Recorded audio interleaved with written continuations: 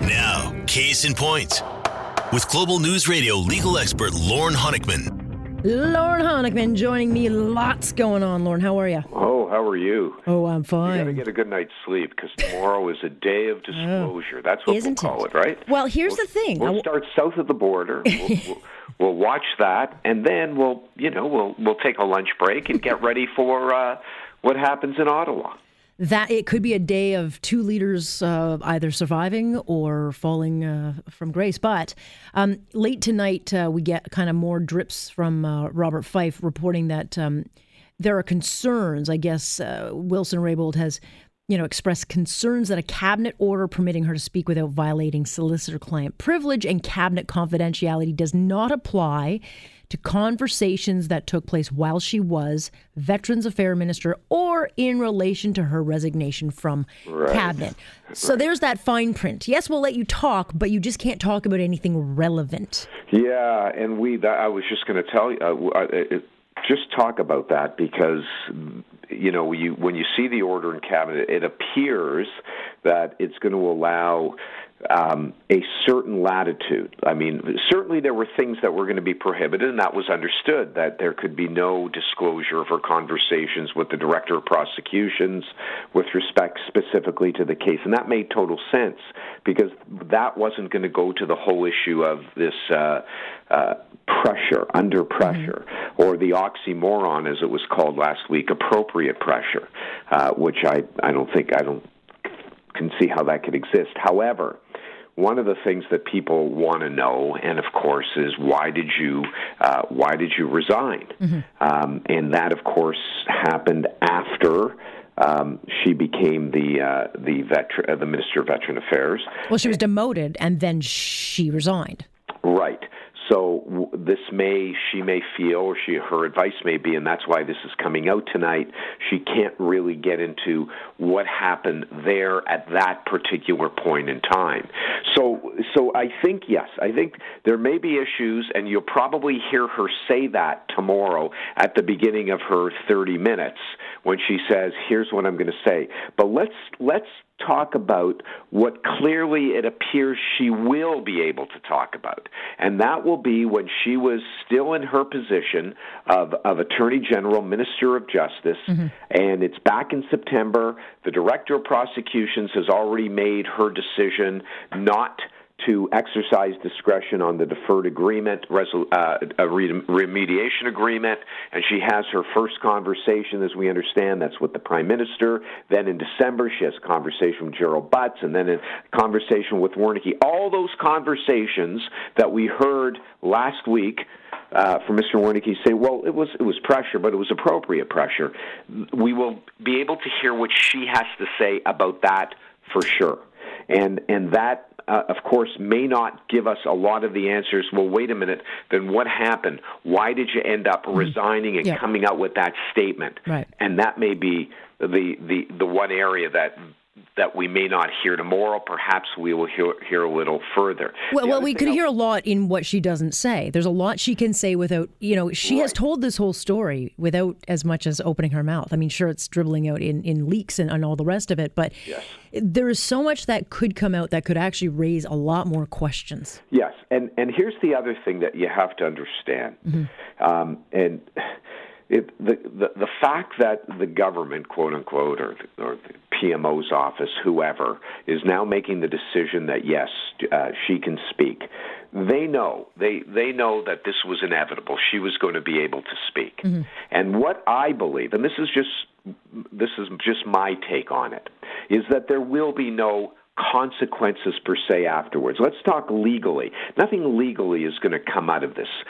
Politically, perhaps not legally. Not even if there is a possible. Well, we don't know. I mean, if something gets brought up tomorrow and the RCMP then has to investigate, sure. I'm going on balance of probabilities here, Alex. That it could have happened. Sure, I don't think you're going to hear things here. Right. What you're going to hear and how it's going to be spun after is going to be the argument on perception. She will talk about how she felt. I believed I was being pressured. It felt like I was being pressured. And the government will have a chance, and the Prime Minister will have a chance to say after, well, listen, she said how she felt. She didn't say that there was direct pressure. She corroborated the fact that nobody said to her, call up the Director of Prosecutions now and tell her to get those remediation agreements in because we got to save those jobs in Quebec. She's not going to say that. Or wait a minute. I'm going again on probabilities. That's not. You're not going to hear that type of quote direct pressure. Right. So you're going to hear the former Attorney General talking about how she felt, what it felt like, the perception that she was feeling, and the government after will say, well, I was sorry we felt, but this, and then everybody else will make these objective views as to, well, if you were in her position, would you feel, et cetera, and the months will go on. However, what will be significant, I don't think legally, but constitutionally and politically, it'll be important because we'll be in places we've never been before. Mm-hmm. And she may talk about the fact how she felt it was a complete conflict. She didn't know what to do and how hard that was. And it was wrong for her to be put in. We may hear things like that. But are we going to, and again, we don't know. Mm-hmm. We can't predict the future. But the fact that they gave her this order in council, even though, as you pointed out right from the top, there are limitations here, even though that's happened, I think they've got the play in play, if I could say it that way, of how they're going to respond to whatever she says. Right. And look, this could be strategic where she's just couching it saying, I can't tell you everything, but I'll tell you. I mean, look, she's speaking for half an hour before she even takes questions. Before she takes questions. Yeah. And we know that some of the questions, I mean, people want, there's going to be questions, especially from the conservative members on the panel. Mm-hmm. They're going to want to get right away. Why did you feel you had to resign? Mm-hmm. Why did you feel you had to get out of there? Why did you make that statement after you resigned? What did that mean? And I don't know if we're going to get all that. Are you going to watch? Are you going to listen? I'm going to watch. I'm going to be in my office, and I've scheduled my day for tomorrow to make sure my meetings and things so I can turn the TV on. I hope everybody. You can listen to it. We're running it at 3:15. Look, we've not seen anything like this in Canada. No. We've never seen a moment where a Canadian Prime Minister could be. I don't think he will, but could be taken out by. He's not going to be taken out. No, this you wouldn't be getting this order in council, right? He's not going to be taken out, Alex. I'd be shocked. You're going to have a perception of a former Attorney General and what it felt like, and you're going to hear a lot of. It felt like this. This was my. It's like a he said, she said, like you would hear in a sexual assault case. No, you're going to hear the word. And maybe I'll be wrong, but maybe you'll say, Lawrence, you're going to hear from my perspective. Right. From my perspective, because remember, she's still a liberal. Sure. I don't know. She's still part of the caucus.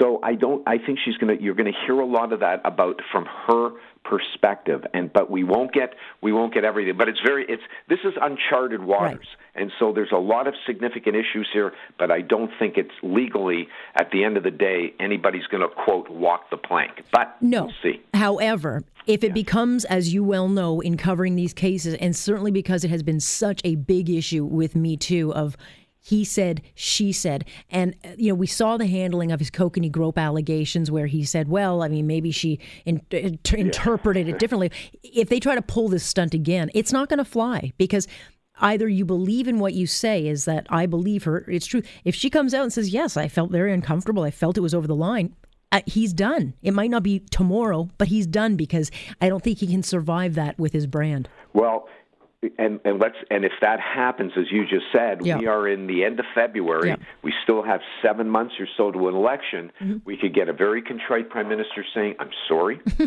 I'm sorry, I'm sorry, I'm sorry." She felt. Did I tell you I'm sorry? I'm sorry. I'm sorry she felt that way. Jeez, that would make for an attack ad like you've never seen. But anyway, well, we'll see. But maybe. And I think I would urge everyone to be. So you have it on tomorrow? Yeah, we'll be running it so at 3:15. Everybody out there, sure. If you're not at a TV, obviously AM 640, put it on for sure. What else do we have time? I wanted to ask you about this because the OPP deputy commissioner, the guy that wanted the top job, the guy that was overlooked in, I guess, for Ron Taverner, right. He's threatening to sue Doug Ford over alleged defamation. This is one of those things where I'm actually starting to say this guy's got nothing more than sour grapes. And I would actually go further. I mean, he's starting to look like maybe he's leaking out information that he should not be anywhere near. Yeah, and look at when we start getting into suing politicians, suing now.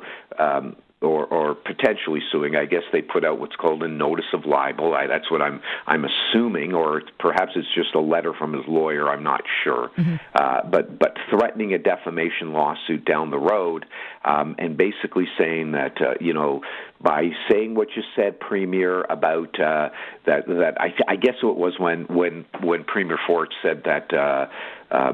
Or had concerns that Mr. Blair had allegedly violated the Police Act, or by coming out and saying that his reputation now has been irreparably harmed.